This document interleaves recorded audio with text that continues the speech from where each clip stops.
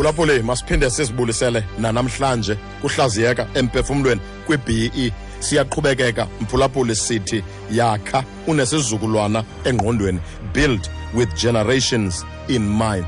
Mphulaphuli, kule ndawo ndisebenza kuyo, kule ndawo uqeshwe kuyo, kubalulekile into kokuba ndisebenze ndisazi uba bakhona abafolileyo apha emva kwam.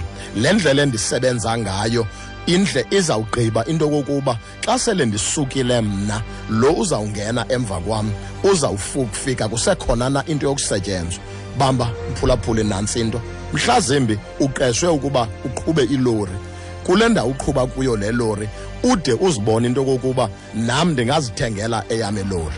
Yolo nto ke kubalulekile mphulaphula ukuba le lori oqeshela uba uyiqhube ungayigxagxisi, uyiphathe kakuhle, ukhumbule into kokuba xa sele wena uphumile uye phaya uyoziqalela eyakho ibhizinesi, lo mntu ebekuqeshile azakwazi uqesha omnye umntu kwangale lori ubuphila ngayo nawe. Ngoba xa ungasebenzeli unesizukulwane esawulandela ngemva, uzayigxagxisa, uzayinxiba egadini, uzayiphatha kakubi, uthi xa uyishiya ibe ishokoxekile, kanti kufuneka uyishiye isaphilile isenogqithela komnye umntu.